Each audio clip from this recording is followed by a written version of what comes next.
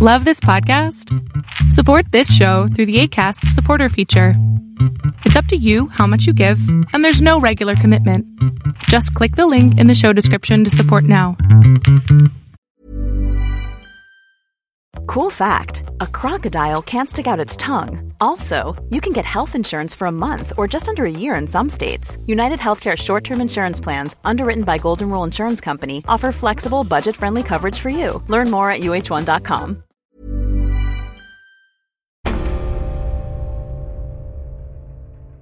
There's a really great photograph from Getty which shows the factory where they made it. And it's just, I mean, it looks like a giant Rube Goldberg, Willy Wonka, and the Poison Death Factory machine. I mean, there's just pipes all over the place. It is a very complicated undertaking. And even then, when they had that very expensive, very large, very elaborate facility, the sarin that they produced was not of a high caliber.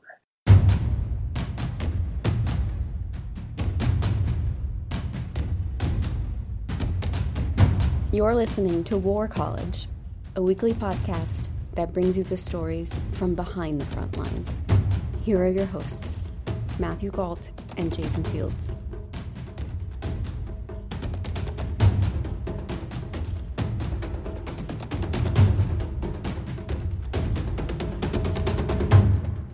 Hello and welcome to War College. I'm Matthew Gault. My co-host Jason Fields is at a birthday party for the war in Afghanistan, which turned 17 years old today and won't be joining us. Today, we're going to talk about the Russian scandal. No, not that Russia scandal, the other one. In March, Sergei Skripal and his daughter collapsed on a park bench in Salisbury, England. Authorities soon realized the pair had been poisoned by a Cold War-era nerve agent. On June 30th, 2 British nationals were admitted to a hospital in Amesbury, England. They had also been poisoned by the same nerve agent, and one of them subsequently died. So, who is Skripal, and how did a Soviet chemical weapon end up on British soil? Here to help us answer those questions is Adam Rawnsley.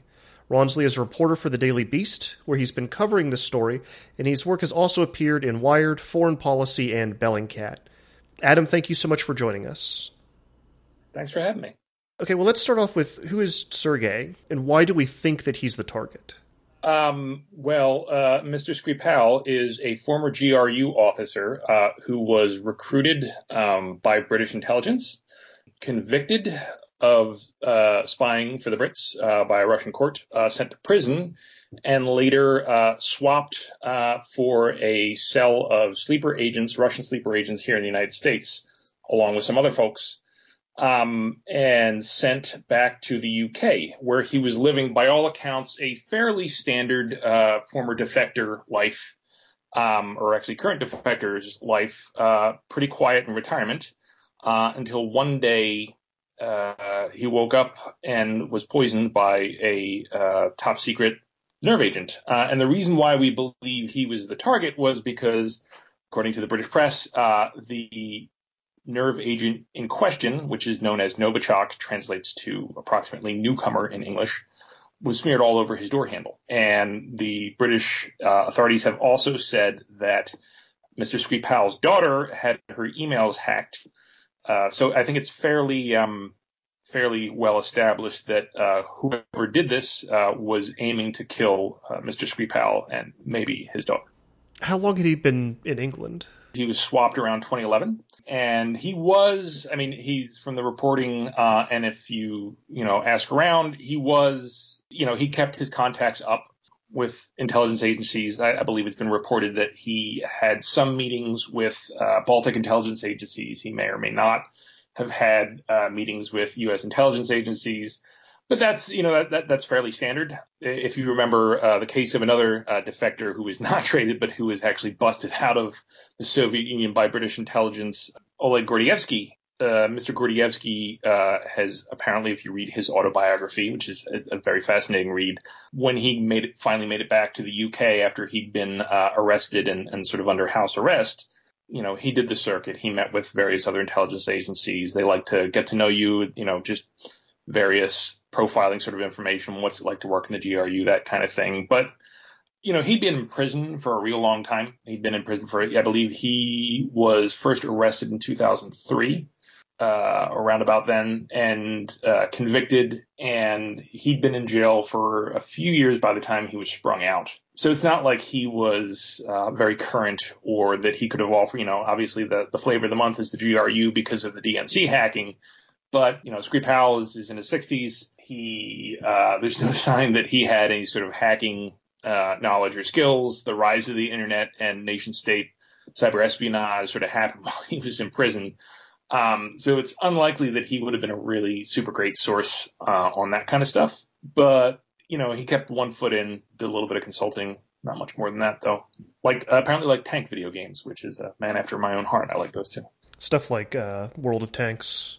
Yes. I don't know if that was his game, but that's mine. I think it's a lot of people's game. Well, all of my friends that like tank video games love that one. But I digress. So he wasn't okay. I've got a few questions. He wasn't he wasn't the only person released as part of this prisoner swap. No. How are the other people faring?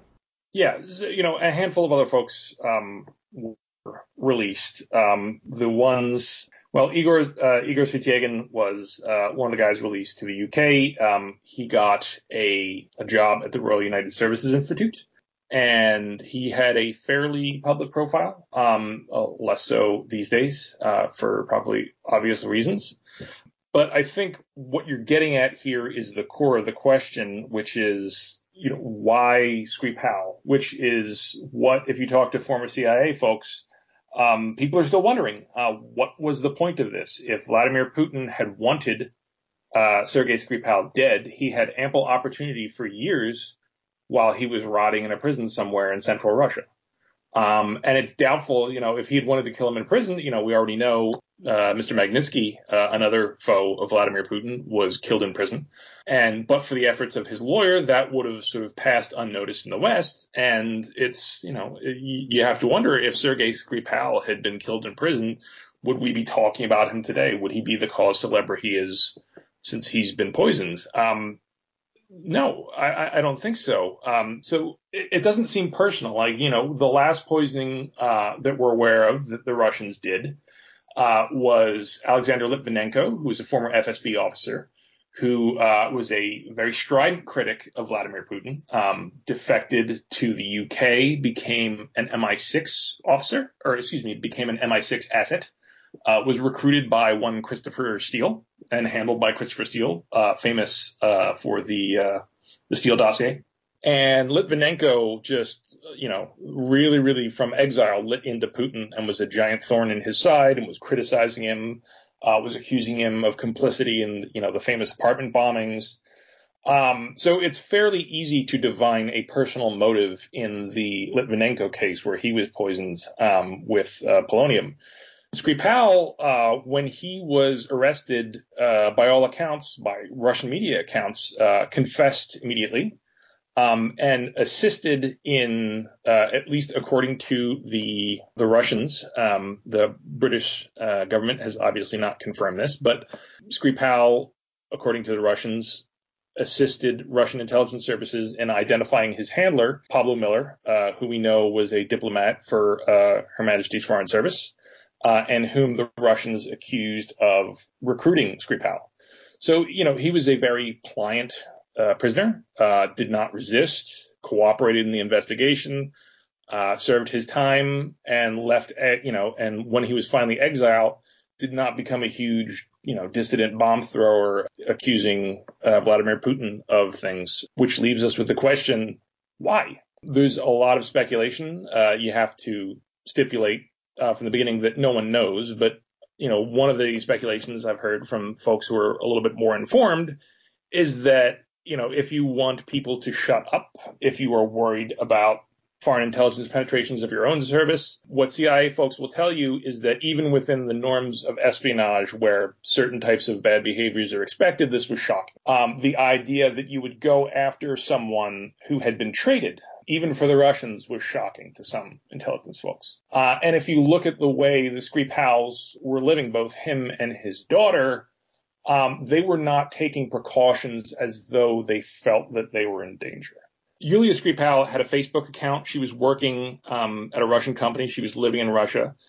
She was visiting her father. It would not have been very hard at all for the Russian intelligence officials to follow her trail of, digital evidence to her father. From all accounts, while he wasn't living out loud, he wasn't exactly living, underground under heavy duties of protection or something like that. So one theory, keeping in mind it's just speculation, is that he just happened to be low-hanging fruit, that he was not, it's evident in the lack of security surrounding him, in the relatively open way that his daughter was living and visiting him, that there was a belief that he was not targeted and that he did not feel particularly under threat. And if you talk to CIA people again, they will tell you that this is one of the interesting challenges of spy work in modern life, is that, you have to resettle if you have a defector, if you have someone who comes over. You don't just have to resettle them. If you manage to get their kids or their family out, you got to resettle them. And what's the first thing that every kid does? You give them a fake passport, you give them a name. What's the first thing that every kid will do? Sign up for a Facebook account, which is a huge threat if you're trying to keep someone. What happens if they friend someone they used to know? What happens if you're able to discover them from a pattern of likes or some other sort of information they're hemorrhaging out onto social media? But yeah, we have no idea what the operational point of this operation was. Well, and the nerve agent used is such a strange choice. It is the unicorn of chemical weapons. If you'd asked people just a month before all this happened what a Novichok was, the only people who would answer you are a handful of chemical weapons history dorks. But Novichoks are descended from VX, which is another nerve agent.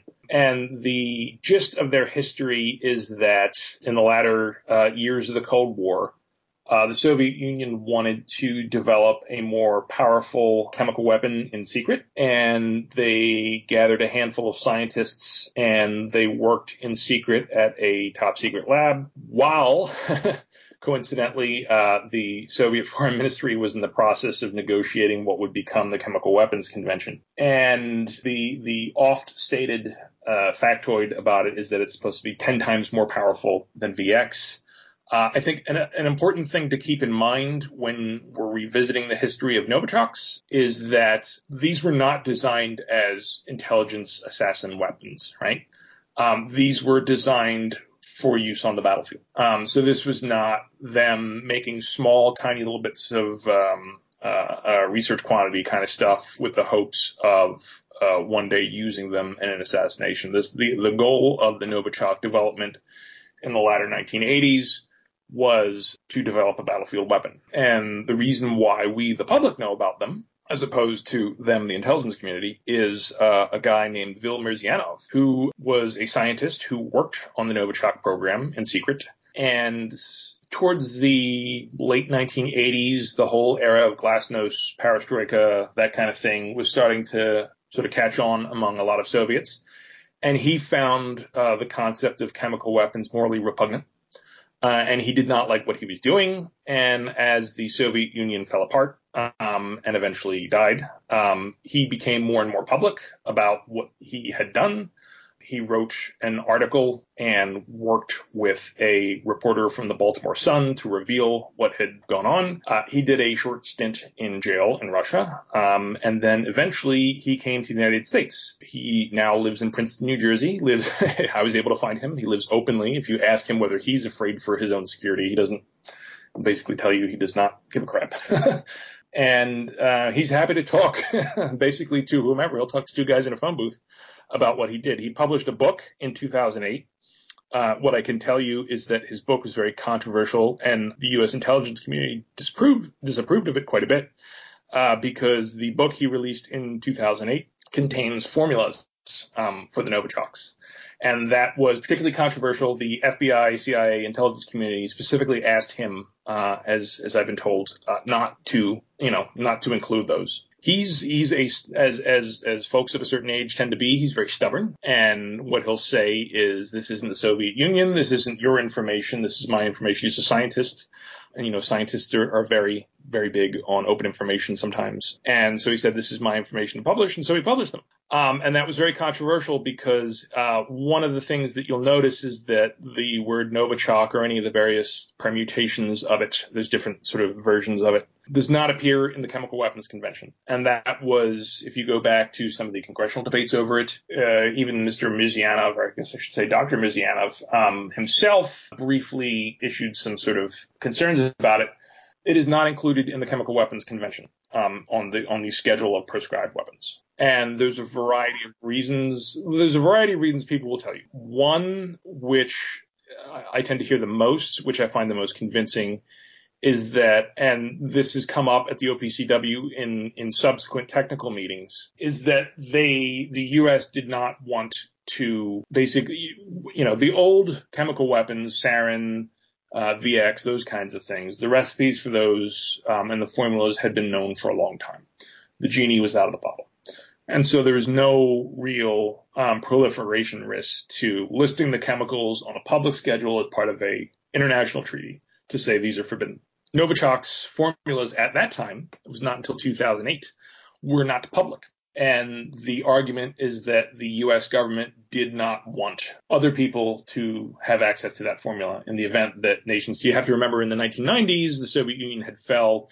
And so the big threats that people worried about were terrorists and WMD, not terribly different from today, but very similar.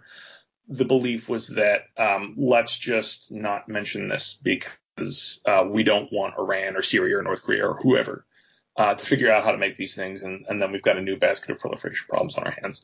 Another argument, which is not necessarily in tension with the proliferation argument, is that it was essentially a matter of diplomatic expediency, is that putting them on the schedule would require Russia in some way to be candid about them, certainly for the United States to be candid about what it knew before Mr. Mizyanov's book was published, which is an interesting story, which has only sort of been reported on. They did not essentially want to throw the baby out with the bathwater. Is that we don't want to make the perfect the enemy of the good. Let's worry about these chemical weapons, which are known, which are widely, included in a bunch of different arsenals. Let's not blow the whole thing up over a super duper mystery chemical weapon that exists, as far as we know, only in one country's stockpiles. How did they figure out that that's what it was? That is a good question. And I may botch some of the technical aspects of this, but I've talked to OPCW scientists and chemical weapons folks. It is reported, and I have reason to believe that the reporting is accurate, that the CIA covertly acquired a sample of Novichok sometime after the fall of the Soviet Union. Mr. Mizyanov published his formulas in 2008. I don't know how accurate those formulas are, how accurate his memory is. So you can, synthesize based on a sort of a spectral footprint, I guess is the term. Again, I'm not a scientist, so chemist, please feel free to correct me on my terminology. But essentially, based on what's known and what I've been told by OPCW, former OPCW people, I should say, is that the Russians will try and use this as sort of some sort of dark, sinister conspiracy. But it's my understanding that a lot of countries would have tried to synthesize Novichok based on public information, maybe perhaps based on private information, because that is essentially prudent chemical defense. Is when you hear of a possible threat that could be used, you try and figure out what it is, and you try and come up with a chemical footprint for it. So that in the event it turns up, you can be able to identify it, you can be able to mitigate it, whatnot. And that a number of countries who invest heavily in chemical defense, case in point, the United States, the United Kingdom, would have tried to synthesize this in research quantities in order to figure out how to defend against it, which is not, anything sinister. Is that, this is the problem with WMD. This is a problem. You see this a lot in biological weapons. Is yes, there's a chemical weapons convention. Yes, there is a biological weapons convention. Yes, the United States has sworn off using chemical and biological weapons. But in the case of biological weapons, we had small research quantities of anthrax that we used. You may remember them because if you at least buy the FBI's version of the story, somebody stole them from Fort Detrick and used them after the 9/11 attacks and poisoned a few people, killed a few people.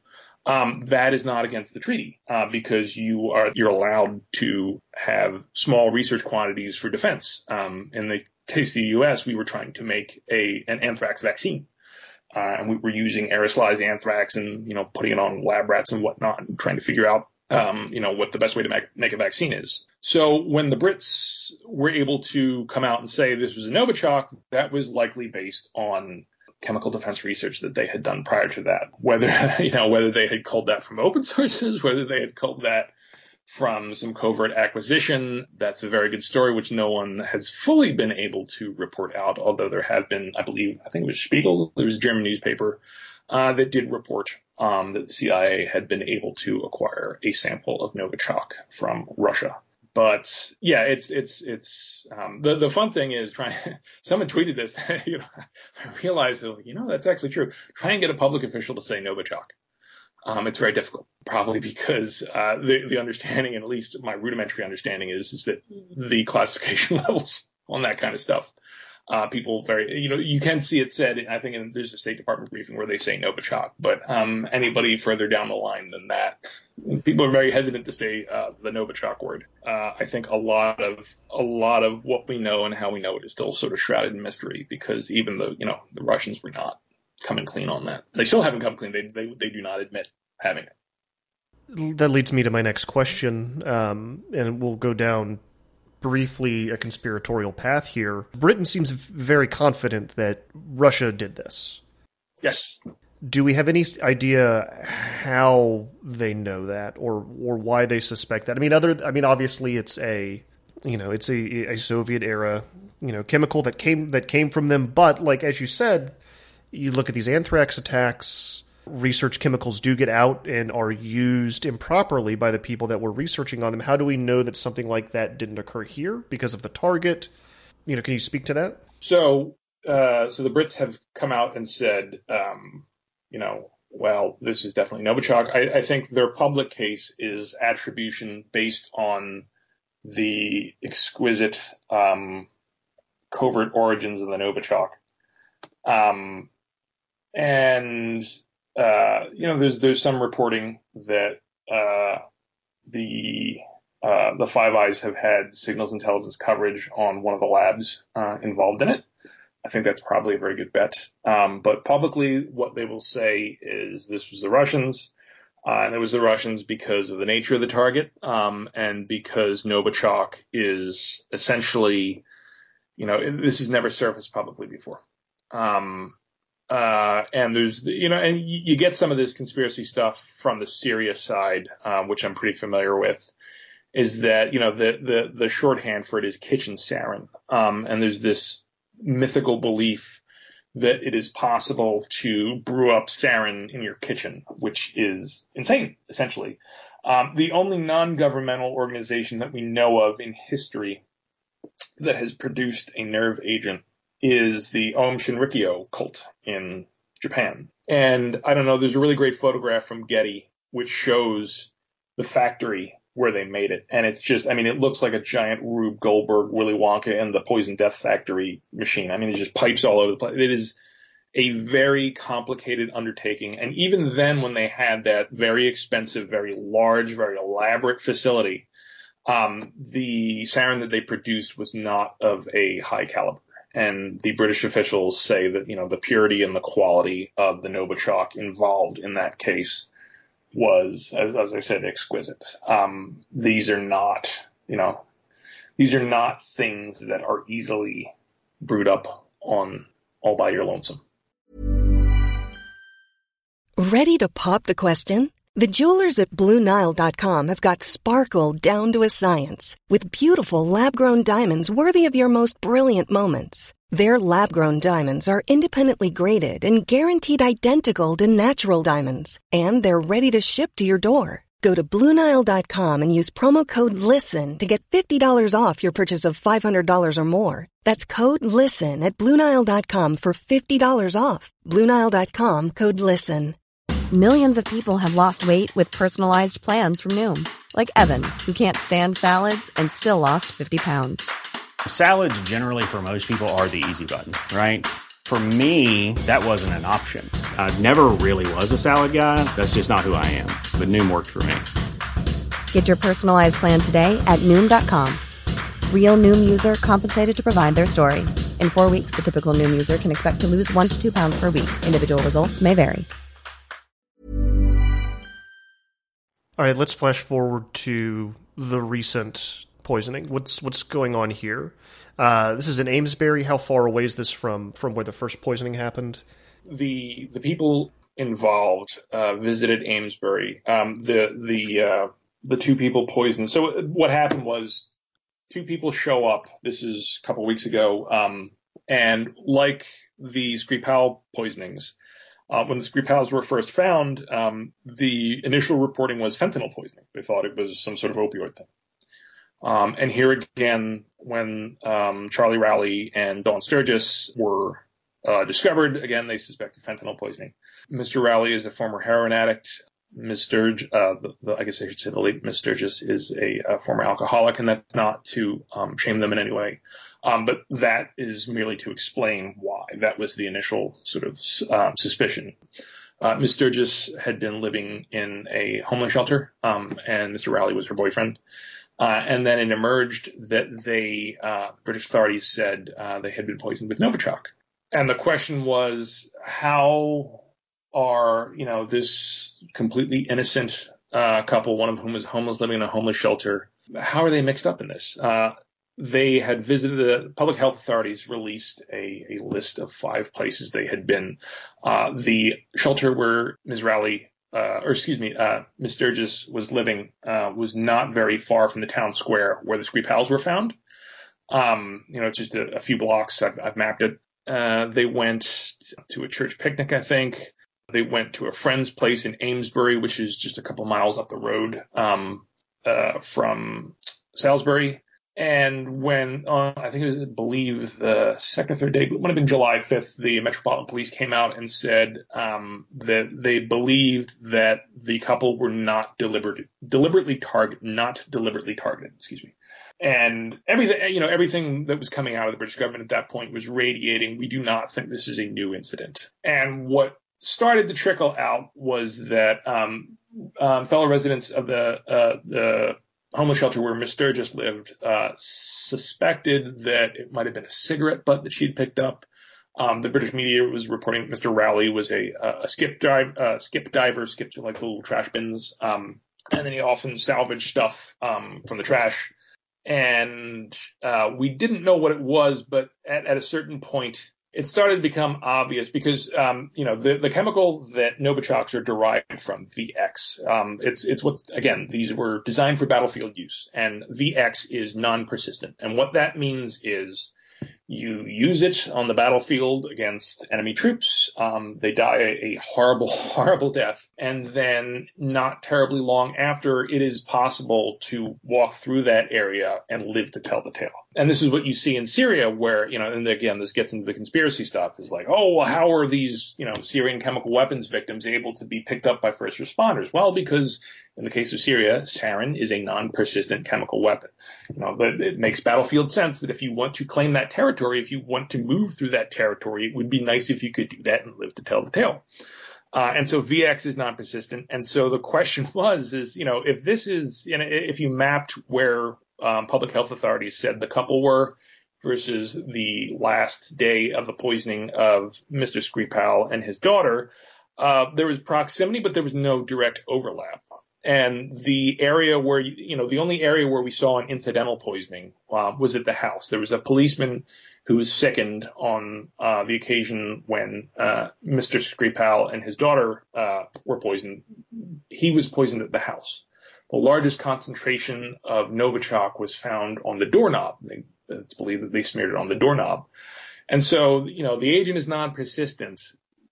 How on earth, if it had come from the Skripals, if it was a tissue, it was a handkerchief, it was something, it just didn't make sense that they could have been poisoned by something that came from the Skripals. So right away, I think just about every reporter on this, their spidey sense was tingling and saying, this is not, whatever this is from came from the attackers.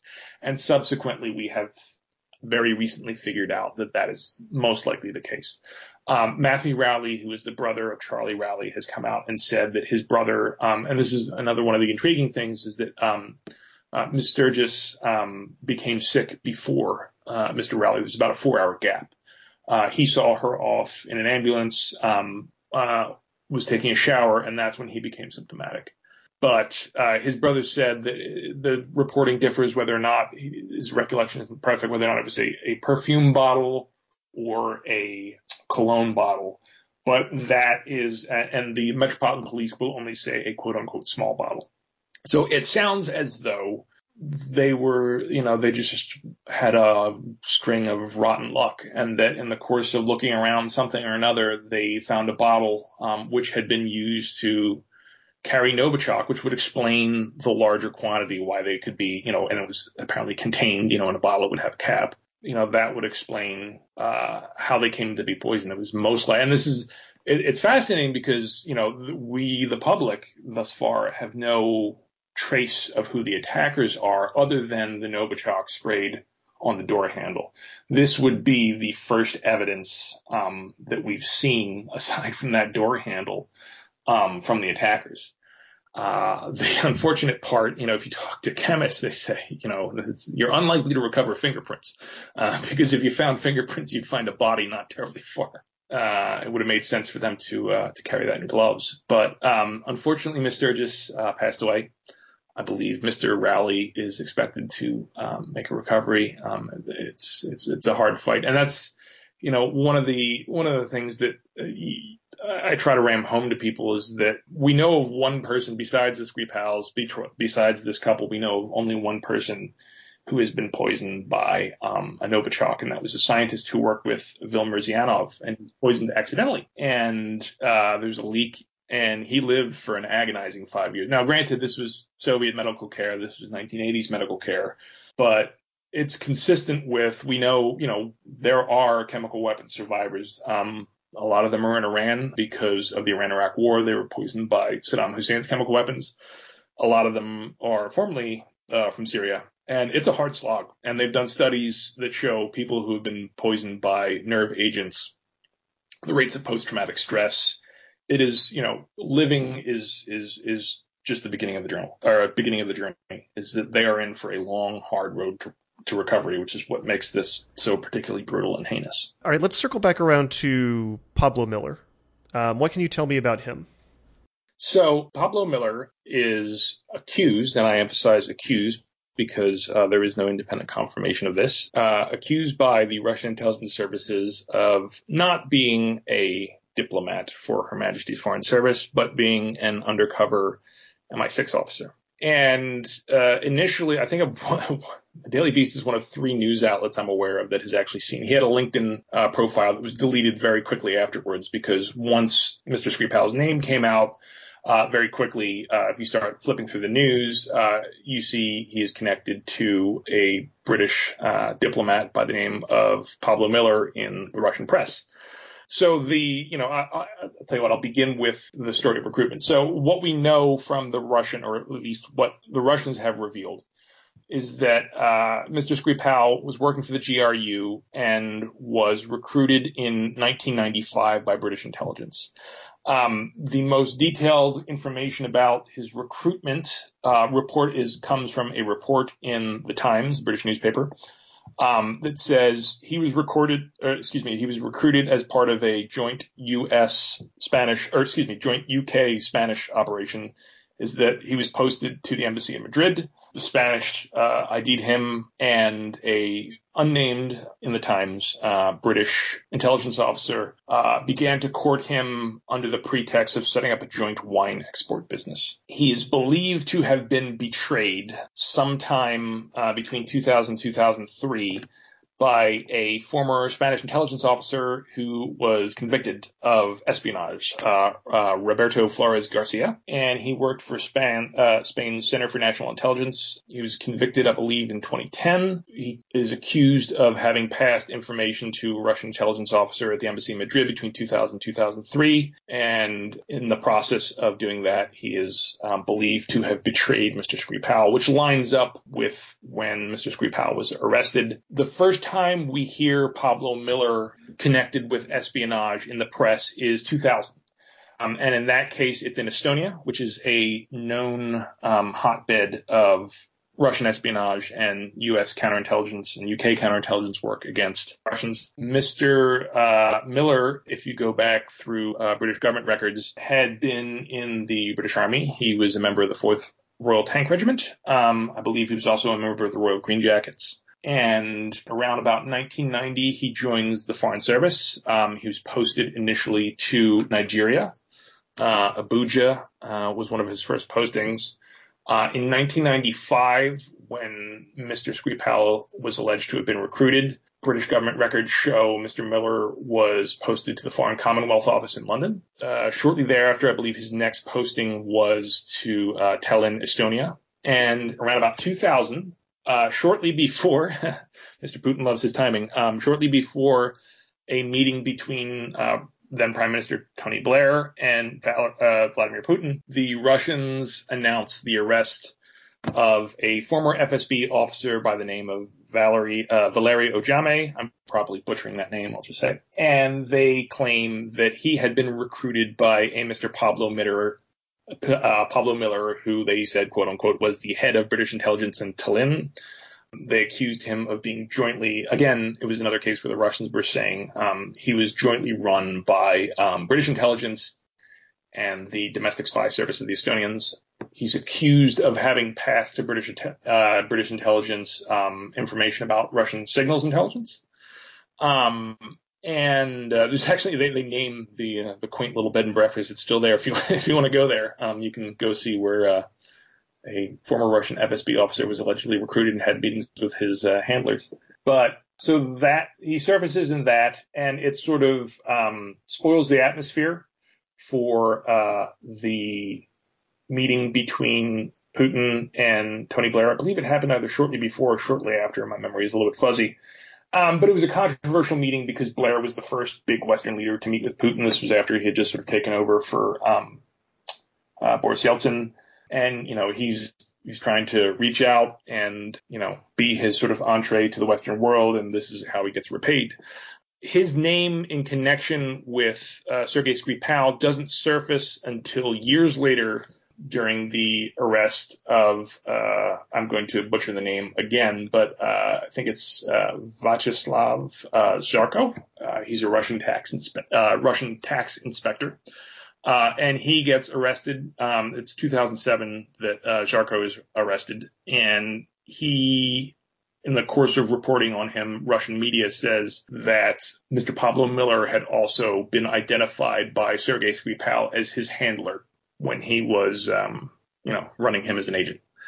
And then he sort of goes to ground, and we don't hear from him. He gets put up. The Queen was kind enough to say that, or she put him in the birthday honors list for service to British foreign policy. He gets, I think it's an OBE he got, or to the British Empire. So, there he goes quiet. And since then, after the Skripal poisoning, and the interesting thing is that, at least if you look at they didn't give an address, but they gave a town, where Mr. Miller was living. He lived not very far from Sergei Skripal at the time of Skripal's poisoning. And so, he lives a very quiet life up until that point. I believe he had a posting in Colombia and a posting in Poland after Estonia, after all the late unpleasantness with the Russian intelligence accusations.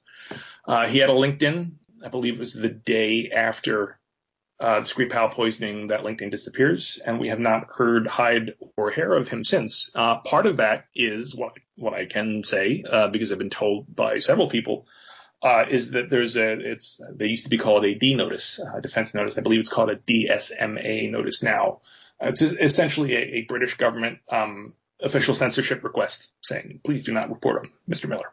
I wouldn't read necessarily too much into that. They might just, that is not to be taken as, de facto confirmation of his status as an MI6 officer. It could just be that, they don't want anybody else reporting on this guy, and, he's connected to a guy who's already been poisoned, so they're concerned for his safety. But for what it's worth, there is a official censorship request related to Mr. Miller, but that does not apply to Americans. Haha. But yeah, so, and there's also, the Telegraph had I'll just come out and say the Telegraph had a bad story. And they came out and said that Pablo Miller had worked for Orbis, which is Christopher Steele's firm, and that he had some connection to the Steele dossier. I can't say whether or not he had any connection to the Steele dossier, but I can say we're one of three outlets that had screenshots and actually viewed his Daily Beast, CNN, I believe, Medusa. There's no mention of Orbis in that whatsoever. I believe, you have to double check me on this, but I believe the Telegraph claimed that, he had mentioned that he worked for Orbis. There is no mention of Orbis in his LinkedIn whatsoever. And a lot of people have come out since that report and said, no, that is not correct. I see absolutely no evidence, which, it would have been nice for us reporters because it would have given us a logical motive for the poisoning. But at least as far as the evidence I have seen, I can't prove a negative, but there's no evidence I've seen, and I've probably done a lot more reporting on Pablo Miller than a lot of people, that he has any connection whatsoever to the Steele dossier. There's no public evidence of that whatsoever yet. So how's the Kremlin reacting to all of this? Obviously they've denied it, but I also see that people in Russia are selling T-shirts and beer that's been branded with the nerve agent. Yeah, I mean, they're doing their usual trolly stuff, which is they spread conspiracies and the British did it. No, anybody. They link it together with the Syria chemical weapons stuff because they're always trying to sort of cape for the Assad regime and its use of chemical weapons. And the OPCW, which has been invited by the British government to, verify and investigate their findings, is sort of a bugbear for the Russians because the OPCW keeps finding out and proving that their clients, the Assad regime, gas civilians. So they're not terribly pleased about that. But it's the usual mixture of conspiracy, fear, uncertainty, doubt, that kind of thing. I think, one thing on the connection between, Syria and this, one thing that I see a lot of people in the non-proliferation world and somewhat in the .gov world, really concerned about is, just take a look back 10 years ago. The only time we were talking about chemical weapons was about how they weren't in Iraq. And now we've had multiple chemical weapons uses in Syria. We've had the poisoning in Salisbury and the sort of secondary poisoning in Amesbury. And we've had VX used against Kim Jong-un's half-brother. People are legitimately worried that the norm against chemical weapons use is starting to erode. And that's what makes this more than just, a normal sort of assassination, is that it used to be, we had these treaties. It just does not seem as though the taboo is eroding, if only slightly. And I think that's very worrisome. Well, only slightly when it comes to chemical weapons. That's a big deal. Yeah, exactly. But, I say that only because, I don't expect the Russian army to start kitting up with mop suits and using it again. But, we've spent years building up, people talk about eroding norms. We spent years investing diplomacy. We've spent years investing a lot trying to make these a taboo weapon, and they're no longer taboo. And, the worst part is that there's a really good piece on War on the Rocks, is that they work. If you're evil enough to use them against civilians, Assad has shown that, if you don't care about humanity or basic norms of human behavior, you can make these things work to your own ends. And that is not a great example to be setting for future insurgencies, and for future counterinsurgencies. I think there's a real concern, that this may be the beginning of something rather than the end of it. Adam Ronsley, I think that is a prophetic and terrifying place to end the discussion, which is like how we like to do here on War College. Thank you so much for coming on the show. Where can people follow your work? I am at thedailybeast.com. Thanks. That's it for this week. Thank you as always for listening. War College is me, Matthew Galt, and Jason Fields. You can follow the show on Twitter at war_college, or check out our website at warcollegepodcast.com, where those long-awaited transcripts are finally starting to show up. If you like the show, please leave us a review on iTunes. It helps other people find the show, and If we like it, Jason just may read it on the air. We'll see you next week.